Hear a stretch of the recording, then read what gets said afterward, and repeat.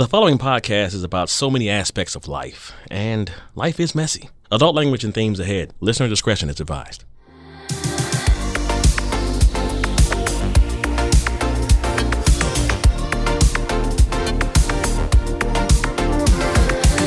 Trigger warning, ready yourself, because now we're going there. Taboo topics are back on the table. Greetings from beautiful sunny California. We're actually here in Studio City because we're going to be taking a little fun trip to Universal Studios tomorrow. And I have with me my beautiful wife, Lindsay. Hello. And we have a special, awesome guest today, Mr. Caleb Hudson. And if his name sounds familiar, because he's also known as A Boy Named Barbara, he was our musical highlight of the Anti-Racist White Chick episode from season 1. Caleb, thanks so much for being here. Hello there. Thank you for having me. If you could see us right now, we're like in our tiny little hotel room and we somehow made this awesome podcasting station in the middle of the room with our table and like furniture. So let's talk a little bit about you. I know we shared your basic bio story on one of our other episodes, but tell our audience a little bit more about who Caleb is. Yeah. Well, in a nutshell, I am a queer LA music producer and marketing strategist, because the music producer part hasn't caught up quite yet. So like they both coexist in my world. Originally a Minnesota kid, and I was telling you I'm the product of a conservative upbringing, and then had to find my way into a life of authenticity and make my way into beyond accepting into being an activist. And so this last Saturday I had the honor to put on a really splashy pool party that made a whole lot of money for queer youth, and so that was an honor. Yeah. I purposely didn't ask you some offline questions because I want to know the answer from, you know, straight from the source. So what I loved about your story that I'm sure everybody loves is you're a boy named Barbara. It was because your grandmother, who was named Barbara, was like the one who accepted you. The story that you're referring to, Matt, is that when I was a little boy, I would run into my grandma's room and I would quickly find her metallic gold shoes, and they were these beautiful metallic gold wedges. I loved them. Oh my gosh. And if you know her, they're so flashy. She's not a flashy person, but she always jokes, even to this day, that they were her best. And she said, you always did have good taste. And it's true. They were her best. And I would put them on and I would wear these around her house, and I would pretend that I was playing that music, and I would run into the kitchen and grab the turkey baster and pretend it was a microphone and pretend it was hyping up a crowd. And I loved him. And there was a time, I don't remember the exact age, it was somewhere between like 6 and 8 that my parents sat me down in the kitchen, and my mom is sitting across from me at the table. It's a really confrontational conversation, so I can feel that energy, you know. My dad is standing behind her. He's got his hand on her shoulder, kind of supporting her through this conversation. And she's explaining to me that boys don't wear girls' shoes, and that there's something called gay. And she's afraid that people will think that of me, because it's a bad thing. And the last thing we would ever want is for people to think that about you. And she kept saying, like, because you're a normal boy, you know, it's not true. Like, this isn't at all true, but you're a normal boy. Like, of course, we don't want them to think that you're normal. I never wore those gold shoes ever again.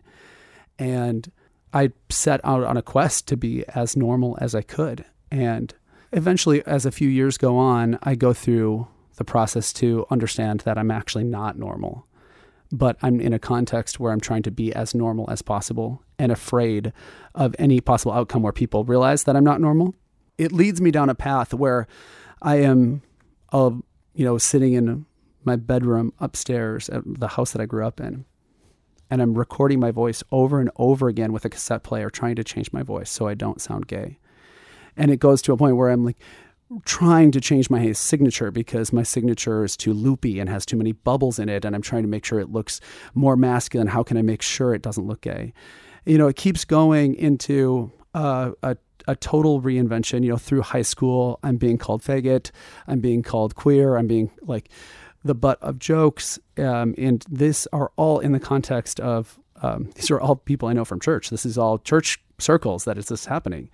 And I make my way to college and do a reinvention. I sort of try to like completely reposition myself again on the quest for normal. And that leads me to ultimately graduate college and marry my best friend, who is a woman. And we had a wonderful marriage. We were married for many years, and my life was very normal. I had a house by a lake with a fenced-in yard, a dog, and two cars. American dream. That's This the is American normal dream. How much more normal can you get?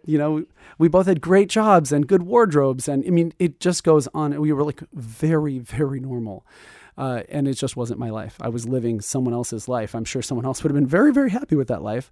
It just wasn't my life. And so I made a change for authenticity and decided to come out. And when that happened, the person who supported me and the person who championed me in my family was my grandma, and the grandma with the gold shoes.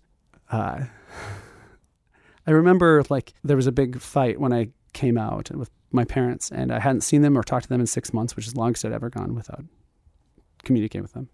And I was going to Thanksgiving. It was at my grandma's house. And I have this beautiful memory of showing up with sweaty palms, like getting ready to walk in the room. It's the first time I'm going to a holiday without my former wife by my side. Most of the family doesn't know because my parents are embarrassed and won't tell them. I don't know how I'm going to get through the day. I don't know how I'm going to have the conversations. My grandma had called me and asked me specifically to be there, and I love her to death, so I showed up. And she is not even 5 foot. She is like 4'8" 3/4. And there she is, like pushing through this crowd of people in her house. The second she sees me walk through that door, she beelines, like pushing people out of the way to get to me. She gets her hand on me and she looks me in the eye and she's like, "Don't worry. I'm going to be right here. You're going to be fine today. And at the end of it, it's you, me, and a bottle of wine." And that's exactly what happened. She was like my advocate. She was telling people. She was like, and she was an activist, even supporting like gay marriage. In the years that followed the divorce, I got into my first love, which was music, the very thing I would do when I would wear those gold shoes. And I decided early on that ultimately what would happen is that I would always wear gold shoes every time I performed, every time I was around it, and that I would name myself a boy named Barbara in my grandma's honor to just symbolize everything that she represents about love, authenticity, about inclusiveness, about being a champion for the outcast, because she's been a part of civil rights. She's been a part of the women's liberation movement. She's champion for gay rights. And I wanted to embody those characteristics. And I think sometimes we pass down a name into, from generation. Like sometimes you're like, "Oh, I have my father's name or my grandpa's name or whatever." And usually those are gender specific. So I have my dad's middle name, and so like, I just think there's a power to taking on someone. And I thought, why does gender have anything to do with it? I want to embody the characteristics that are modeled for me by this person, regardless of gender. This is the person that I want to emulate in my lifetime. And I want to honor that. And so that's why I named myself a boy named Barbara. What's your relationship with your parents and your family now? The relationship with my parents now is good. It's very surface. It's still there. It's better than it was. They have changed a lot. It's been about almost 9 years since that happened. And in that time, that it was a big, change for them. It was a big shock for them. This is something they've really doubled down against in their lifetime. So it was a really difficult thing for them to get their head around. So I think that, since that time, they've made a lot of progress. They have met boyfriends that I've had over the years, which is amazing. They've only been great to them. They still have a no PDA policy with me, so they don't want to ever see any physical affection or touch with me and someone that I'm with. And they still have a sense of when asked even recently, have they changed their minds at all about being, gay or what it is to me be gay? And they have not. They're still in the belief that I'm going to hell. And it's a really hard reality, and it still definitely impacts the relationship today. What a paradox, though, with certain people in my life where it's that struggle of how do I continue to care for this person and have a meaningful relationship when it's so surface. But then, as you're saying this, I'm thinking not out of pity, but empathizing, what a paradox that must be to say, we love our son, and that is more important than this, but we also feel that this is this dire sin. Yeah. How do you come to terms with that? And to me, shouldn't, and I hate to use this word, but there is no better word for it unless Caleb can teach me one. Love should trump everything. Yeah. And the PDA you're talking about is just showing love for somebody. Just affection. Or maybe just a booty call. Whatever. But whatever it is. And that's great too. It's so true. And I do think that I try to apply that empathy and understanding to my parents now in a place like I have a really strong sense of self-identity and self-love and like at a confident place in my life now. And so I look back and I think, in the 80s when the news was surrounded with the AIDS epidemic, which was represented in a way that was vilifying to many and cast, a fear of death over a community and so there was some fears embedded around what it meant to be gay, through that time frame that again, the early conversations where I'm a little boy, like having those conversations are probably just, still in the heat, the time of that crisis, when they're reading those headlines and you deeply committed to a faith and a belief system that means a lot. And I think oftentimes it can feel like opening up to a new paradigm or challenging some of those belief systems can be really scary because it feels like it can challenge some belief structures that are really, really set in stone. But I've seen and heard so many stories of people with similar constructs of conservative parents or conservative environments with some LGBTQ individual in their life that have been able to find a love and acceptance that does trump. And so it is possible. And I really hold the faith that my parents aren't today who they were when I first came out. And so I try not to fix in my mind that I allow them the ability to change. And I hope that, 10 years from now, it looks very different. Tolerance is a two-way street for sure. I still think you've had to probably be the bigger person for most of your life, if not all of it. There's so many horror stories that I hear about, people abandoning their kids and kicking them out of the house and, all the things that happen because they think it's a choice. Yeah. Right. Or they say, God's punishing me. I must have done something wrong. And there's so many horrible things that we could unpack there that we just don't have the time for. But what I wanted to touch on real briefly was you and I connected, not just because of this podcast, but I sent you some notes and then you and I started talking really a lot back and forth because we have pretty similar backgrounds in the sense that your cross to bear was being queer in a non-accepting family. Mine was just being very different in a non-accepting family, challenging everything that I was taught because I'm like, this doesn't make sense. I have friends who are X, Y, or Z. They're not bad people. It can't be the only way into heaven is your one way. Mm-hmm.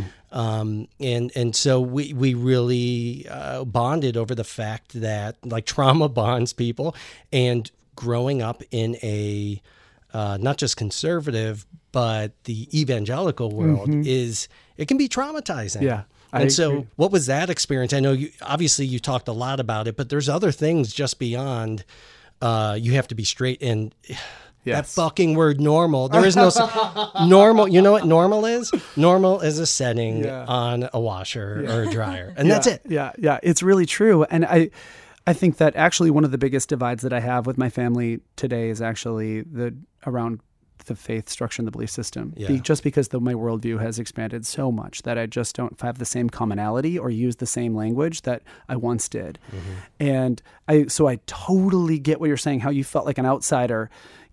Take sexuality out of it. You still felt like an outsider when you're sort of challenging. Well, sexuality was actually a big part of it for me because I could not accept the fact that sex was a sin. And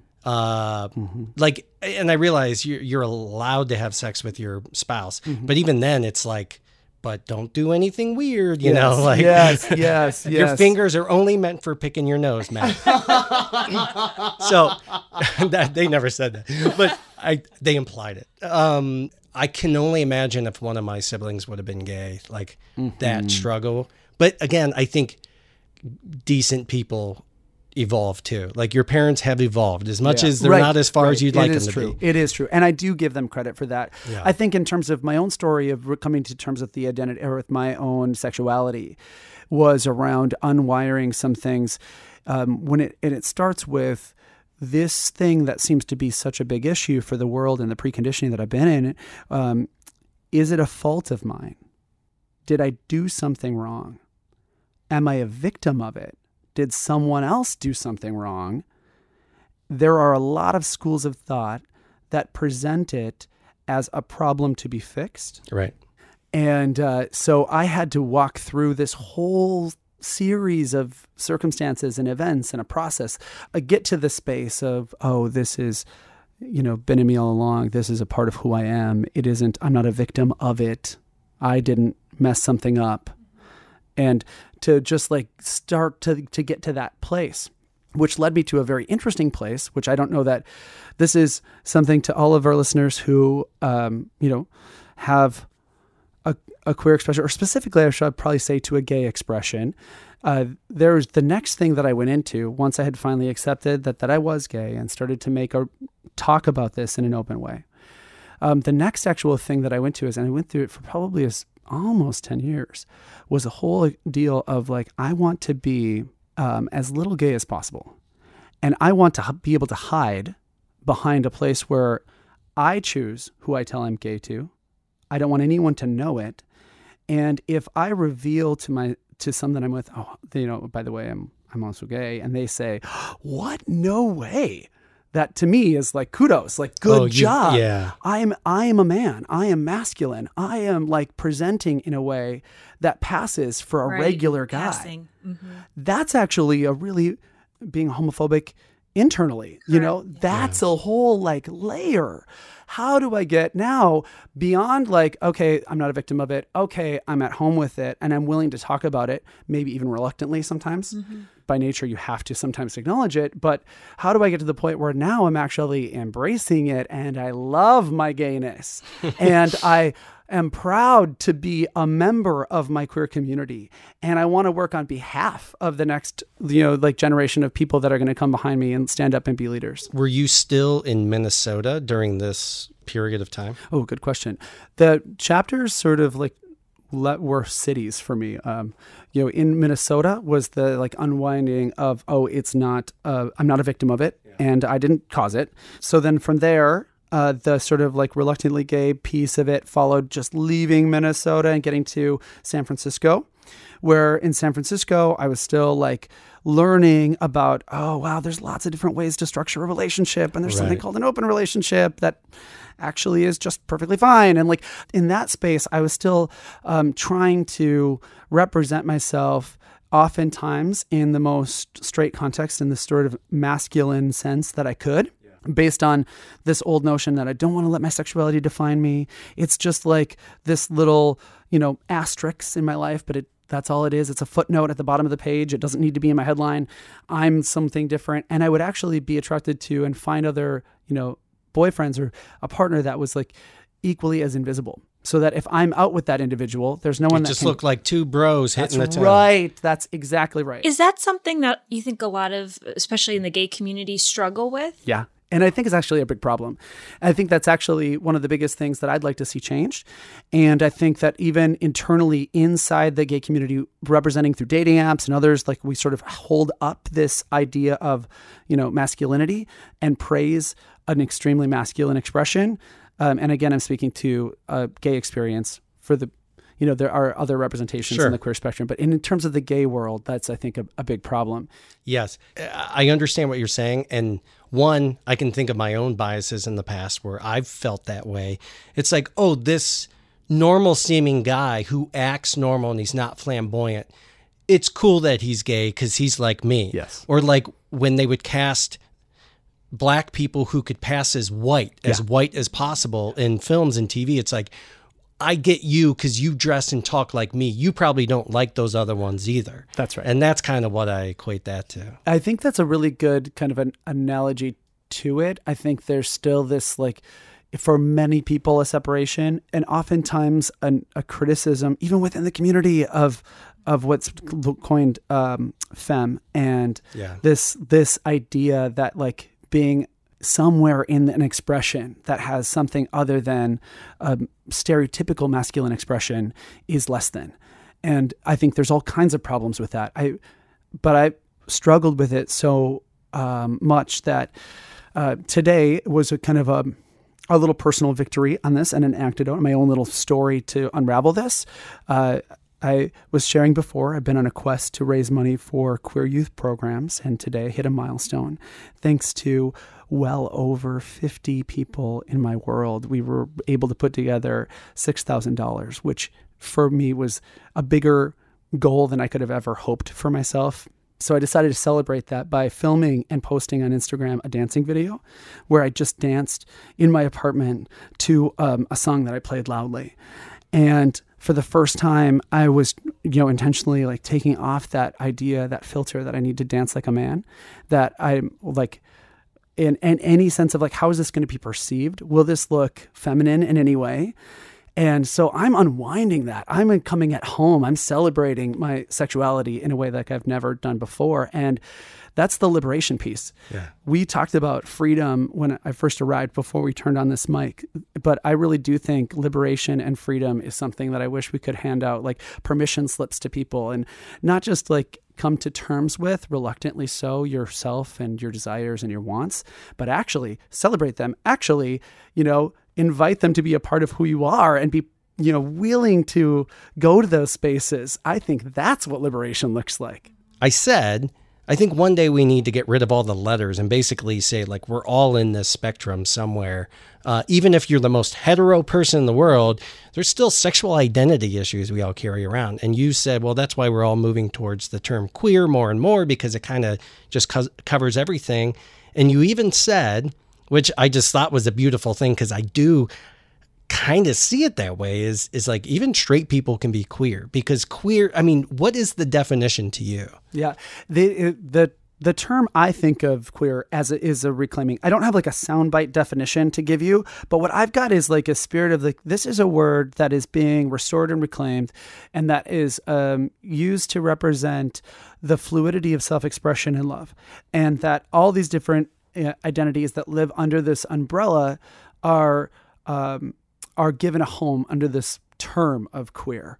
And that involves individuals, that may have a partner of the opposite sex. And that's fine. This is an encompassing word. Mm-hmm. And I want to see us move away from definitive I am statements that feels like they sometimes can lock people into an expression, where I've talked with individuals who have expressed a desire or a curiosity to be with someone of the same gender. Mm-hmm. And they feel afraid of these sort of thoughts because they're worried about an I am expression. They're worried about like labeling. And exactly, like, maybe they aren't, and having an interaction with someone may be all that they want. Maybe that affirms that like they're not ready to even talk about or express themselves in any form of like a label, or they're worried about a label being attached to them like a big sticker that they can't get off later. Yeah. And I really find like if we use a more fluid word that allows you to have more, ultimately the hope is that we have more freedom of self-expression, and therefore more self-love, therefore more light and joy into our life, into the world around us. And if that for even one moment or experience gives life to an expression of someone with the same gender, so be it. That is, I think, a beautiful thing. So I love using that term now. And I didn't always. That term had very negative connotations for me. So I think it's awesome, because it's reclaiming a term and putting it in a positive light. And really the way I always thought of the word queer, I mean, yeah, there's the negative, like homophobic connotation, but it's also just like different. And growing up, I think we all want to fit in. And then I think just in general, the older you get, the more different you want to be. It's like, I don't want to be like one of everybody else. I don't want to be this cookie cutter person.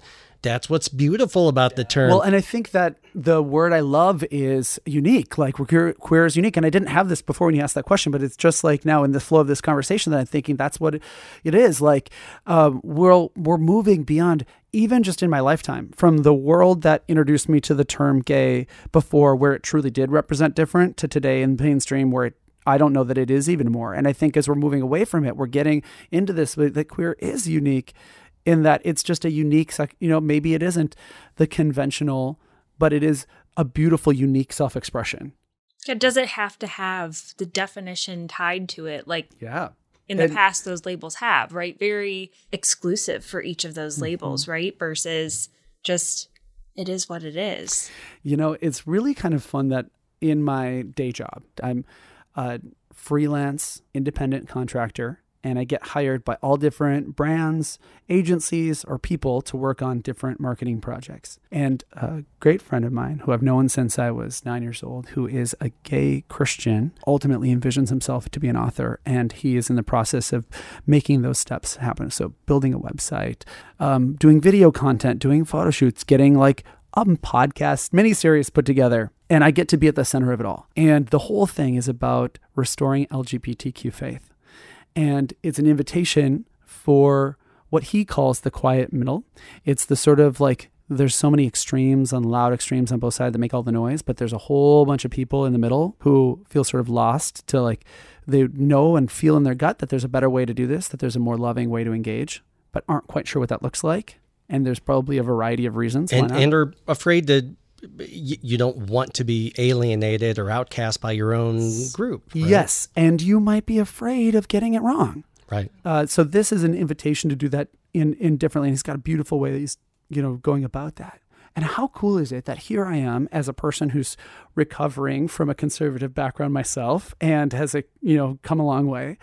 And how I don't actually get the luxury to like write off the world and walk away from it, that even my world is reorchestrated in a way that I get to go back and in so doing that heal old spaces for me around things with this, old paradigm. And I love it. And I think it's so exciting. I'm really excited to be a part of a project that is an invitation to a new conclusion.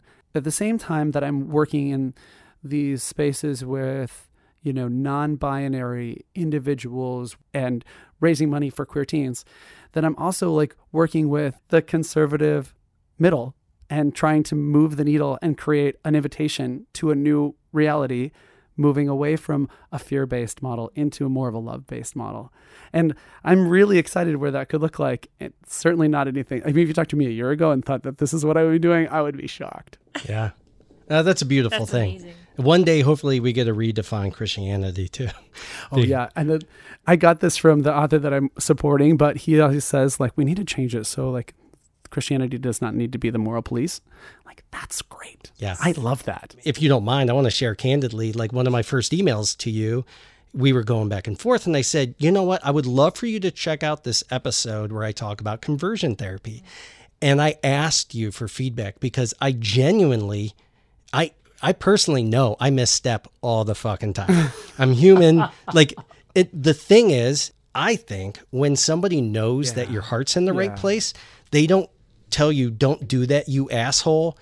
It's I want you to learn from me because you're asking. And you educated me in an email, and I took it like, thank you so much. Yeah. And what was that? That was a really beautiful exchange because you sent me this and you opened the door for feedback. In the anti-racist white chick episode, which is great, by the way, you were talking about feedback. And there's a whole conversation about how you actually genuinely want it. Yeah. And I had just recently listened to that, and I thought, okay, well, here he is in this email asking for feedback. I just heard him emphatically state that he does want this. So, all right, I'm going to open the door. In the episode, there's a point where you're playing back a story, and you're communicating that you had an early experience inside of a church context where they were maybe holding up a couple of individuals who were in that world being portrayed as a success story because they were no longer, gay. They had gone through a whatever the process looked like. But that was the context of the story. In it, you wanted to convey that the individual, I think there was the guy being represented, wasn't changed, and you were using voice as a way to represent it. Yeah. So you embodied it instead of saying he had a very flamboyant voice or something like that, or whatever it may have been. Exactly. And I think that I impersonated the guy for comedic effect.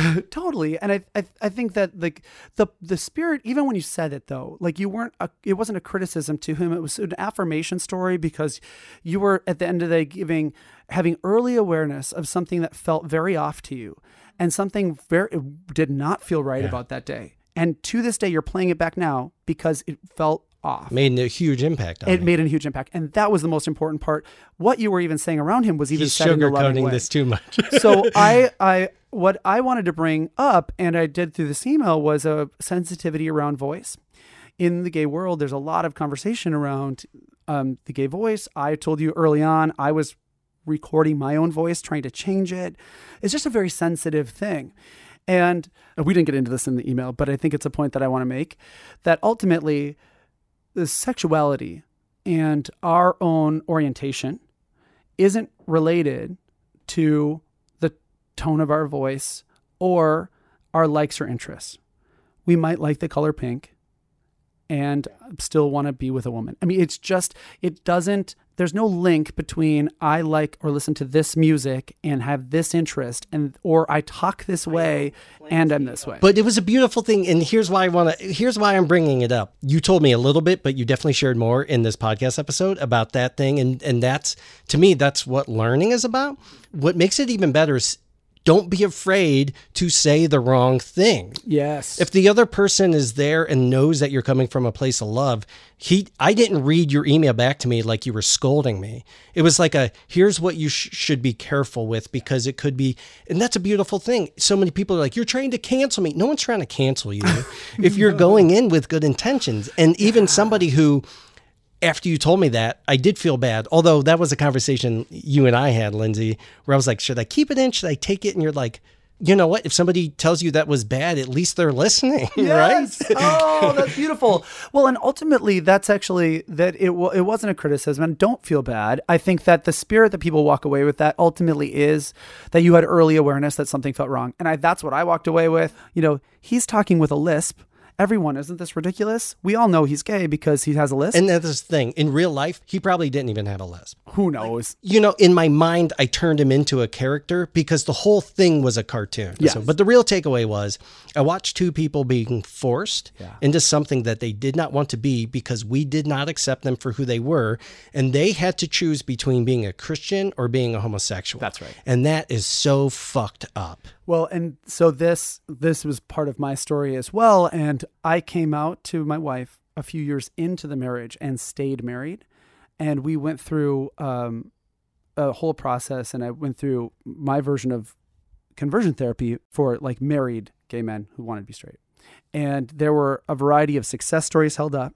I went to Texas often, and so I lived through this whole piece, even to the point of being on stage, and we were both on stage together. Jesus. You know, well over 500 people in the audience. As a success story. As a success story. So even in that, damaging, yes, certainly a terrible thing. Absolutely wish I had never done that or gone through that path. And it was still in that whole space of like being gay or being Christian, and what does that look like?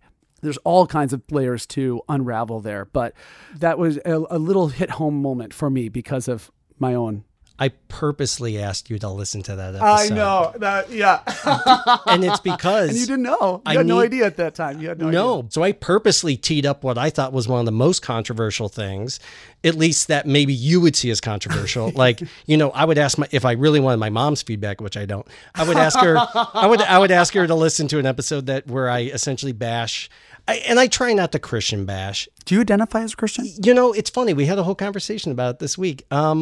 I say yes, but in its purest form. I think I identify as a Buddhist more than a Christian anymore. But I also think Christ was a Buddhist. So there's that, which I've been poo-pooed on for saying that by hardcore Christians. They're like, how dare you? I'm like, read a little bit about Buddhism. It like Christ and Buddhism go hand in hand.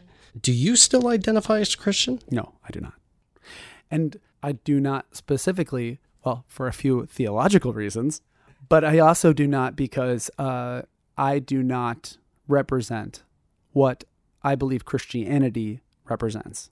And I want my life to speak to something very different. This is never the first time I've ever publicly said that.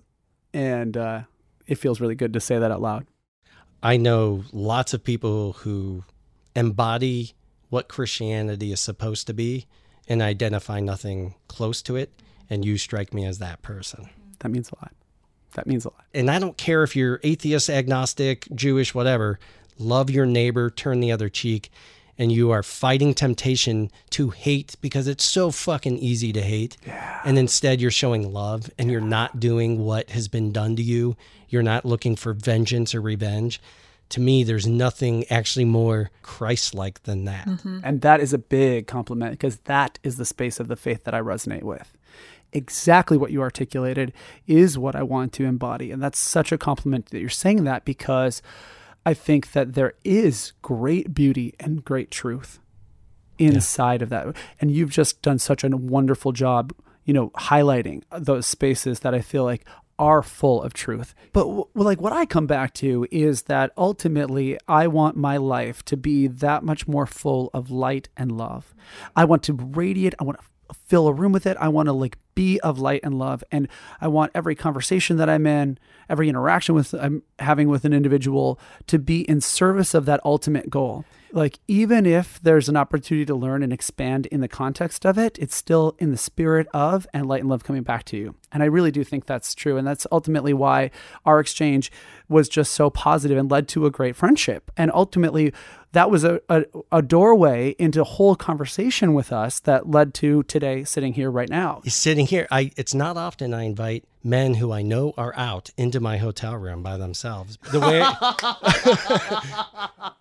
what you're talking about with love and light, yes, the people who may oppose or even advocate against your lifestyle would say the same things about themselves. Well, and I could become the very thing that I don't want to represent, in that I project onto conservative Christians. So just as the conservative world could cast aside the queer space, criticizing it from afar, pointing fingers at it, I could actually do that same thing too. And I could say I'm all about love and then hate the people that represent hate to me and almost feel justified in doing that. Does that make sense? Yeah. Mm-hmm. And the high calling here is that I move beyond that, and I don't actually replicate a world that somehow feels familiar and almost justified. That there's a space beyond that, and that's the space that I think we want to get to, and it's the space on the other side of the battle lines. That's the place where the rainbows really live, and that's where the color shines the brightest. My very strong temptation to just sort of discard the or even vilify, Christian. maybe? Vilify, yes. The hardest people for me to love are Christians. If we are going to be Christ-like, then we have to get on board with the outcast.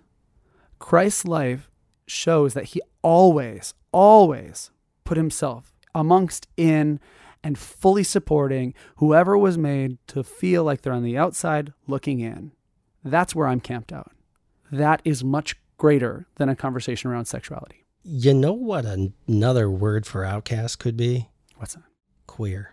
Yeah. Jesus no, it's true. advocated for queer people before it was cool. Yeah. I really mean that fully. And I think that Jesus' life actually gives us permission to radically love the outcast. There's just some really great work happening around this space. There's some really great theology work that's been done around it to understand and unpack it. Matthew Vines comes to mind as a brilliant person he wrote a book called God and the Gay Christian, I think is what it's called. There's a variety of research out there. There are incredible stories and books by parents who have had a queer child, and they've said, I don't know where God is going to land on this, but no one outside this house is going to love my child more than me. And they've come down hard on I'm going to love my son or my daughter. Yeah, there's a lot. I just hope that this conversation is an invitation. If this is at all striking a chord with someone listening right now that feels like, they've been connected to a belief system and they have a desire to ask some new questions and to walk into a different space. And I think this is a great time to do that. Do you have some sites and or some of your charities that you want to plug? Oh, yeah. Okay. If you're listening to this and you've got thoughts or feedback for me, my Instagram is Cal Hudson. So that's CalCalHudson, Cal Hudson. If you want to be an advocate for the outcast and join my financial quest to support LGBTQ youth, there's a link to financially contribute to the scholarship programs I mentioned, giving access to. Also through my Instagram, there's a link in my bio, and you can check out that. And then later, when I get this project that I've been talking a lot about today with this intersection of faith and sexuality is interesting to you, I've got a new website coming on that, and that'll be going live in a couple of months. So I'll send it to you and you can post it underneath this Absolutely. podcast. So we'll just keep it all. We're just going to keep all of these great resources flooding to you. Not only do I feel extremely blessed and humbled to have met you, to get to know you, and to be invited into just a sneak peek of your life out here. It's enriched mine tenfold. So thank you so much. And thanks for taking time to come to my seedy hotel. And no, I'm kidding. It's a very nice hotel. Oh, I always meet married men at seedy hotels. No, just kidding. This is just another Wednesday for Matt Pilata. I echo Matt's sentiments, but thank you so much. It's been such just a pleasure and an honor to be invited into this space and have this conversation, focusing on love and self-acceptance and then acceptance of the others around you. So more love is better. This has been so beautiful. And one of the things that I think has made today so special for me is meeting people who are so like-minded in the pursuit of expanding and increasing our awareness and increasing the way that we are loving and being a part of meaningful conversations. And you two are doing that.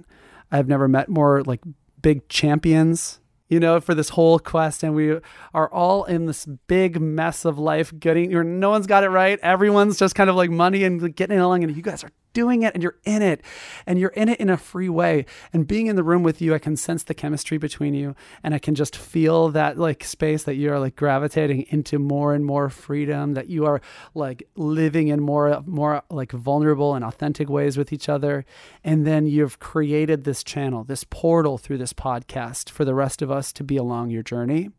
So I just want to say over this podcast and over both of you that I just hope that in the years to come, you go on this incredible quest that leads you to new and incredible destinations that you can't even imagine today, right now in his seedy hotel room, that you can't even imagine. And that ultimately you give us the opportunity to go with you on that journey, because that's all that we could ever want as the people listening. Pack your bags.